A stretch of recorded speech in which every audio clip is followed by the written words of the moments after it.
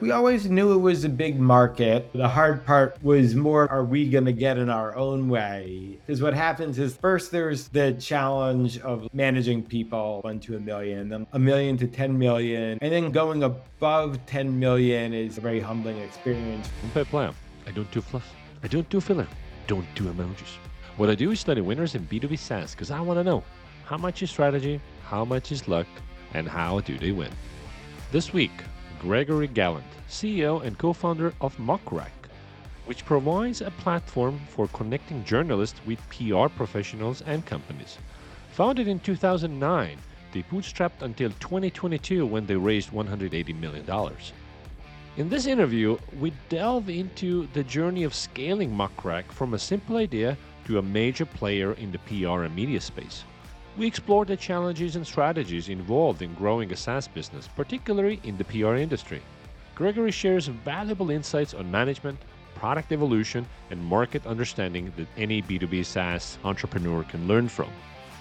Let's get into it. It was almost by accident that we found this market. I've been a lifelong entrepreneur. And then right when I graduated college, I started a podcast of my own, interviewing founders, but this was back in 2005 and was one of the first podcasts of its kind. So I had the founder of LinkedIn, Yelp, Vanguard Group, a whole bunch of others. One of the people I had my podcast was Ev Williams, who'd started Odeo. Odeo never worked out, but I followed him and I saw that he pivoted to a little side project called Twitter. So that led me to sign up for Twitter way early. I'm just at Gregory on Twitter, or X as it's now known, and later got that on Instagram too. So it's early adopting all those social media that was just as it was coming out. First had the idea to launch a award show to honor the best of social media. So my co-founder and CTO, Lee, and I first launched the Shorty Awards, the awards for best of social media. And that was kind of a joke. We built basically a website in 2 weekends. It was the first site where you could ever vote with the tweet. And it went viral. So within 24 hours of launch, it was covered by the New York Times, Wall Street Journal, BBC, TechCrunch, and dozens of other places. Ended up being a huge event, profitable in its first year. And then we saw, oh, wait, all these journalists are using social media to figure out what to write about. That's how we got all that press coverage. And it really struck me that we were so successful with the Shorty Awards and getting attention.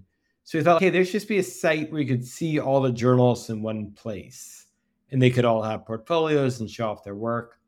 That was version 1 of MuckRack back in 2009. It was a free site for journalists, and we were playing with a bunch of different ideas at the time. We were launching other websites, but we noticed that MuckRack had a lot of resonance, and we had over 10,000 journalists request to be listed on MuckRack. Just in that first year. We didn't spend a dime on marketing. And it just got all this attention. It was really solving a need first for the journalism community. And then being in New York at the time, I kept running into PR people and they'd all say, oh, you do MuckRack. We're using your website to figure out which journalists we should pitch. Oh, that's interesting. We have all this data that's really valuable to this profession. This profession is already using our website and knows our brand. The only thing we're not doing is charging for it. And also, we didn't optimize for that use case. So when we started to think about it and talk to more people in the PR industry, we had a million ideas for tools we could build specialized for them to use our data to target the right journalists to reach out to. So then by December 2011, we relaunched the site. We actually rebuilt it on the back end completely from scratch. And we kept all the free stuff free, all the tools for journalists and all that. But then we launched a SaaS offering. We didn't even call it SaaS back then. It was a subscription plan for the PR community. And then that's what kicked it all off. After launching that, how long did it take you to hit first million in revenue? It was several years. I think it was 4 or 5 years. If you look at our revenue chart, it's kind of one of these curves that's all up and to the right, but the kind of thing where it's just those first 5 years were a slog to get to $1 million. And now most months we're adding more than that in revenue. During that time, were you constantly iterating and trying different things and changing it up, or you were just sticking with a vision and waiting it out? Constantly iterating in so many different ways. And we were always adding to it. When we rebuilt it to be a SaaS offering, we did that in 6 months. So the functionality was very limited when we first launched, and it was more of a point solution. But it was a valuable point solution because it did things that no one else did. But then we realized there was this opportunity to go from being this point solution, which at the time was helping customers have a little more insight into the right journals to pitch, to being a full-on software suite for public relations or corporate comms department. We were like, okay, well, the way Salesforce or HubSpot is to a sales organization, we want to be that for either an in-house corporate comms group or for a PR agency. And our customers now range in size from tiny startups to Fortune 500s and from boutique agencies to all the largest in the world.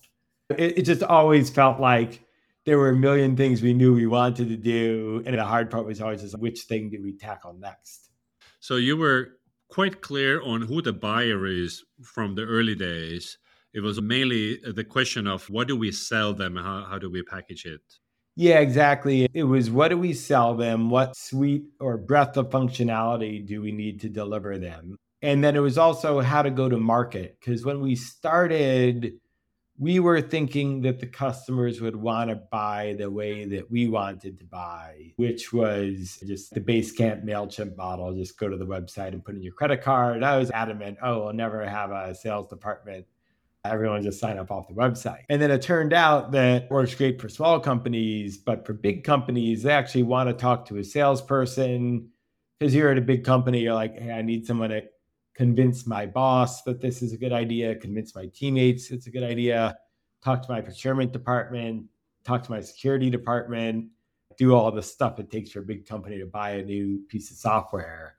And so that was a big learning. And that was something where probably around when we were at like 700 or 800K in ARR, we were like, oh, these bigger companies really want a sales team. And now we have our go-to-market team in general, sales plus AEs plus SDRs is over 100 people. So it's been quite the about pace from how we thought we needed to go to market. 2 observations about SaaS companies. Most end up going market over time as the deal sizes go up and retention gets better. This also means that pure self-serve through credit cards won't be enough anymore. This is unexpected for a lot of founders. They think everyone wants to avoid salespeople and just pay with a card. This is false consensus bias. It depends on your exact price points, but generally speaking, if your thing costs many thousands of dollars, a lot of companies want to talk to a human about it, especially if your product is complex and the customer needs are complex as well. Did you become sales first, sales led over marketing led around that first million? The way that I would describe it is that we always balanced, I think, a more product than kind of sales and marketing. We've seen a lot of other companies. What happens is that many companies, either one dominates over the other. And even when that doesn't happen, that often there's very much an us versus them, that it's constantly sales being like, hey, if only they built a decent product, we could hit our numbers, or the product tech team being like, hey, we're building this amazing product. Why can't these idiots over in the sales department sell it? I think we both had a lot of respect for the other side because I always led the sales and marketing side, but I'd done some coding at the beginning of my career, so I knew how hard that was. My co-founder led the tech side, but had done some sales on behalf of his own agency before and knew how hard sales was. So we always took this big effort. Every week, we'd get the entire company around the table back up until probably several million in revenue, when everyone could fit around the table. And every week we just talk about how it's going. We made a big effort to make the tech side and the sales side and marketing all feel very much like one team. I think that was like a big part of the success because we never shipped a feature people didn't want. We were so plugged into what the customers wanted, and the tech and product side were so focused on that. What we would build next was always what the customers were screaming for. And then when we released it, it would always make our current customers happier and then unlock a new group of people we could go sell the software to that maybe previously wouldn't buy because they wanted that one feature. That was like a really big part of getting it right as we scaled up into a few million in revenue. MuckRack's growth stemmed from a well-balanced connect between product development and sales and marketing, focusing on what customers needed. Listen to this previous episode of Jesma, founder of Indinero, talk about understanding customer needs. Go visit your customer and watch them use your product. Spend 2 hours with your most fanatical customers, because the insights you're going to learn don't come from the first half hour. It doesn't even come from the first hour. You have to have their attention captive for 2 hours, and then random stuff will come out from that.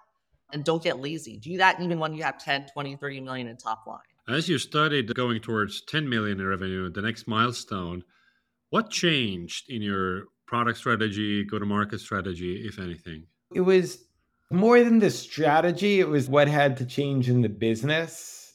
And it's a really interesting challenge where I'd say up into $1 million in revenue. And when you're bootstrapping, you're always constrained by how many people you can hire. To $1 million, it's still 5 or 10 people and everyone's in a room. You don't really have to think about policies or internal communication or org chart. And we didn't think about that stuff one iota because we're always just fighting to survive and keep customers and all that. And then going to 10, I'd say the hard parts was building out a management layer was one of the really big challenges because it's something we're now so much further along. It's fun.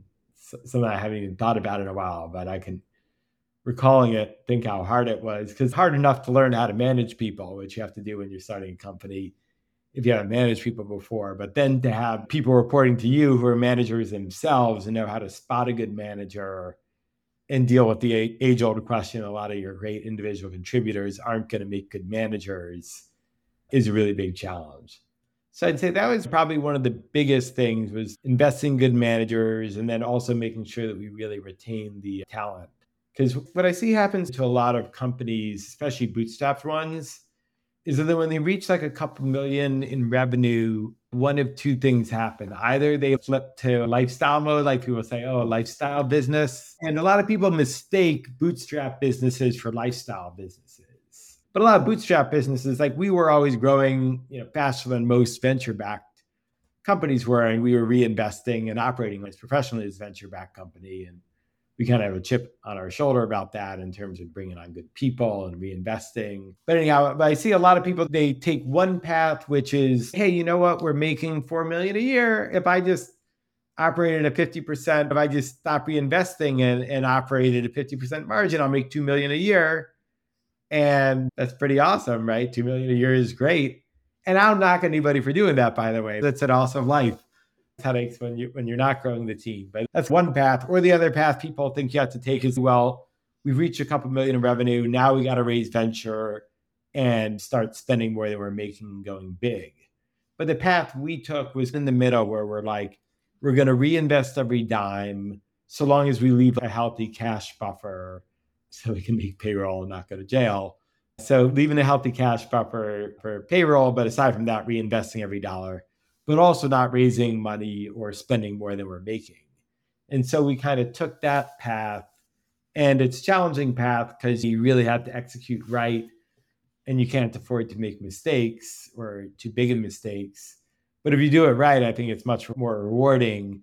And almost in a way, I think it's good that you can't make those mistakes because we've never had to do layoffs in our whole now 15-year history because we were never like, oh, let's go try this thing and hire 30 people in 6 months. And if it doesn't work out, we got to lay those 30 people off again, which would be hugely damaging to a culture. It was always slow and steady. Hey, we add another couple $100,000 in ARR. We'll hire another person and rinse and repeat and hire one person at a time. And it made it a lot more sustainable. And also, I think, leads to a healthier culture because you're adding people in a measured way. Once you were around 10 million a year and you want to grow bigger, were you ever thinking like, I don't know if this market is big enough to how many PR agencies are there? So how were you thinking about increasing revenue and growing even bigger? We always knew it was a big market, both because it's not just PR agencies, but it's any company big enough to have an in-house PR department. 100% of the Fortune 500 companies do PR, maybe except for Tesla, because Elon likes to do it himself. But every 499 of the Fortune 500 has a PR department. And then lots of businesses beyond that, mid-sized companies, foundations, government even. So we knew there was a big market there. And we always knew there was a lot more beyond that. The hard part was more, are we going to get in our own way? The biggest change I saw approaching it after 10 million was bringing on an executive layer to the management team to keep growing it out. Because what happens is first there's the challenge of managing people 1 to 1 million, then 1 million to 10 million, it's getting that management layer and getting good managers in place. And maybe you can have 2 layers of management, but it's still often the founder can know best on a bunch of stuff. and you're just hiring people to execute. And then going above 10 million is a very humbling experience where very quickly in every function, you need to have an executive who can lead that function, who knows way more about it than you do. So a revenue leader who knows more about sales and marketing than you do, CMO, same with product and engineering, et cetera. Building up that executive layer was knowing that the TAM was there, right? If the addressable market wasn't there, to your point, then that wouldn't matter. But we knew it was there, so we need to get the right team. And then along with that, we have to keep making the product better too and have the product do more, because we find every time we added more to the product, it unlocked a bigger market. Within our market, it unlocked a bigger group that would want to use our software, because we'd always find there are a lot of people who are like, hey, I love what you do, but you don't do X thing that I really need. Or, hey, this doesn't quite work for my market. So it's always investing there also. How much were you looking at the competition? We look at them very closely for sure, because in our market, we have some legacy competitors who've been around for decades, or in one case, over 100 years before we started. We were always very attuned to them because a lot of our customers would be switching from their solution to ours. So it's a tricky balance. Where on one hand, we always tried to make sure that we never obsessed about them and that we did things our own way. And that was a big part of our success. Our whole thing was starting with the journalists and then getting into PR gave us a lot of advantages, because we have all these journalists using our platform, whereas with all of our competitors, they don't have a part for journalists. They just went straight for the PR industry, but never established a connection with journalists. So there's a lot of stuff with our naivete coming into the market or figuring things out from first principles. It got us ahead. But then what ends up happening is that you have to really arm the sales team with good competitive intel, because the competitors are doing the same, and the competitors will try to spot your weakness or often just make up a weakness and have their sales team say, oh, well, you shouldn't buy MuckRack. They don't do X, or they don't have Y, or sometimes it's based in truth, or sometimes we've had cases where it's just like an outright lie. We'll never know if it's centralized from a competitor or just a rogue salesperson. We have to both arm our sales team to combat that, but we have to tell our sales team needs to explain why we're better than the competition. So if someone says, well, you know what, MuckRack seems awesome, but I'm using XYZ competitor now, and like, why should I go through the trouble of learning a new platform, getting someone through security and procurement? It's a lot of work, especially at a big company, to switch a vendor. So our sales team needs to be educated to say, oh, you're using XYZ competitor, it doesn't do this and that, or I think, let me show you MuckRack because I think we can do things in a much better way than the product you're currently using does. So it was more to be educated, to be able to educate about the competitors, to know how to speak to the customers about it more than anything else. There were a number of companies that tried to win the same space as you, but didn't succeed. So in retrospect, what has made you succeed where others did not? One big thing was I saw a lot of people approach this market thinking that they need to disintermediate the PR person, because they'd be entrepreneurs or not really understand PR. And they'd be like, what do we need these PR people for? We're going to build software.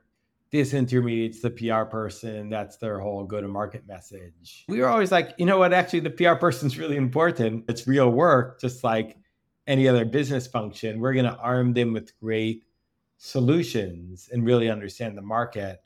And I think we actually had a competitive advantage being around the media world already, partially from being in New York at the time, partially from just interacting a lot with that world, from the shorties and everything else. And we thought like, hey, we're going to really honor the journalist and the PR person in our product and give them a lot more tools. So I think that was one big part of it. And then I think another too is patience, because I've seen a lot of other people, they try to attack the market really quickly. And we're almost 15 years in, and like we were talking about, many years to a million. So if someone starts off where they're like doing the venture model, and like, we need to see explosive growth in year one, like a lot of them I'd see would launch and just flame out too quickly, and they weren't willing to put in the time to really understand the market and gain the trust needed. Greg mentions being patient for growth. In a recent interview, Adam Robinson, founder of Retention.com, mentions avoiding the same mistakes. I hired way too many people way too quickly that can create metrics and indicators that are very misleading, that are far more positive than they actually are. we were overselling people for 5 months. How painful it is to have that come crashing down on you the next 5 months. As every deal that you close is contracting in your face, people are pissed off, they're canceling. It's absolutely terrible. When you go that fast, you don't have the proper system set up. You don't know how to manage an organization that size. It was all horrible. Looking back at your experience building MuckRack over since 2009, what are your top 3 pieces of advice for fellow B2B founders? Number one, I'd say just spend a lot of time with customers. I was personally answering the phone and responding to every customer support email for a lot of time, plus going out and meeting with them in person. And I just learned so much. There were a couple assumptions I had right at the beginning, but for the most part, I didn't know what the day-to-day of a PR professional was like. And it was only through spending a lot of time with them that I really understood it. Number 2, I'd say really focus on, it's kind of cliche to say build a good team and all that, but really make sure that you're always thinking like, what team does the company need at the current scale, at the next scale, getting the right people in who've seen the next level, and by the same time retaining the good people you have. And I think it's good to have a healthy tension between the people who are coming in new and have seen the next scale, and your old timers, the people who have been with you since the early days and live and breathe the company and ethos. You don't want to have only one or only the other. And then number 3, I think to the extent possible, will definitely be capital efficient, especially in today's market. If you're able to bootstrap it like we were, that's the best, because it creates so much discipline in the business. It creates a lot of focus because you're not having to spend time going out to raise money and managing a board and all that kind of jazz. And then it also makes the economics a whole lot better. That's another area that I've seen a lot of other people go wrong. If you don't know how big your market is, not having a lot of capital creates all this optionality. I've seen a lot of people where their business will peter out at a certain scale, and then it's whether or not your cap table makes all the difference, if you've taken money or not. Because I've seen some businesses that cap out around 10 million, they raise venture, and then it's a tragedy because these venture investors are like, hey, I thought I was betting on the next Google. You've capped out at 10 million. If we sell it tomorrow, I'm going to lose money or just make my money back. But I need to show my investors that I've got the Midas touch and I'm going to find the next Google. I don't care that it's a 10 million now. Make a bet to become $1 billion company or blow it up. But anything in the middle, I don't care. And that kind of sucks if you're an entrepreneur, because the flip side is, let's say you get to 10 million and you own the whole business. Even if you can just run it at a 20% profit margin, which is a baseline most people expect of any business, that's 2 million a year. What if you could do a 30% profit margin? There are software businesses that have 50% profit margin. All of a sudden, you're taking home millions every year. And if you're stuck at 10 million, like, that's not a bad thing. If every year you're making many millions, then you could afford to pay your employees a lot. You can incentivize them, serve your customers. It should be an awesome life. We didn't stop there because we knew there was a bigger market. But had we discovered that the market wouldn't support us being any more than 10 million, it would have still been an awesome outcome. So I think it's thinking about capital efficiency, in part because it's good discipline, but also in part because it creates this optionality and makes it more likely you'll have a good outcome by a definition that's reasonable to any normal, scrappy entrepreneur. So, how did MuckRack win? 1, understanding both sides of PR market needs. Our whole thing was starting with the journalists and then getting into PR gave us a lot of advantages because we have all these journalists using our platform, whereas with all of our competitors, they just went straight for the PR industry, but never established a connection with journalists. 2, patient, capital-efficient growth strategy. Not having a lot of capital creates all this optionality. But if you do it right, I think it's much more rewarding. It was always just slow and steady. And 3, using customer feedback for product evolution. We never shipped a feature people didn't want. We were so plugged into what the customers wanted. What we would build next was always what the customers were screaming for. That's how you win. I'm Pep Lau. For more tips on how to win, follow me on LinkedIn or Twitter. Thanks for listening.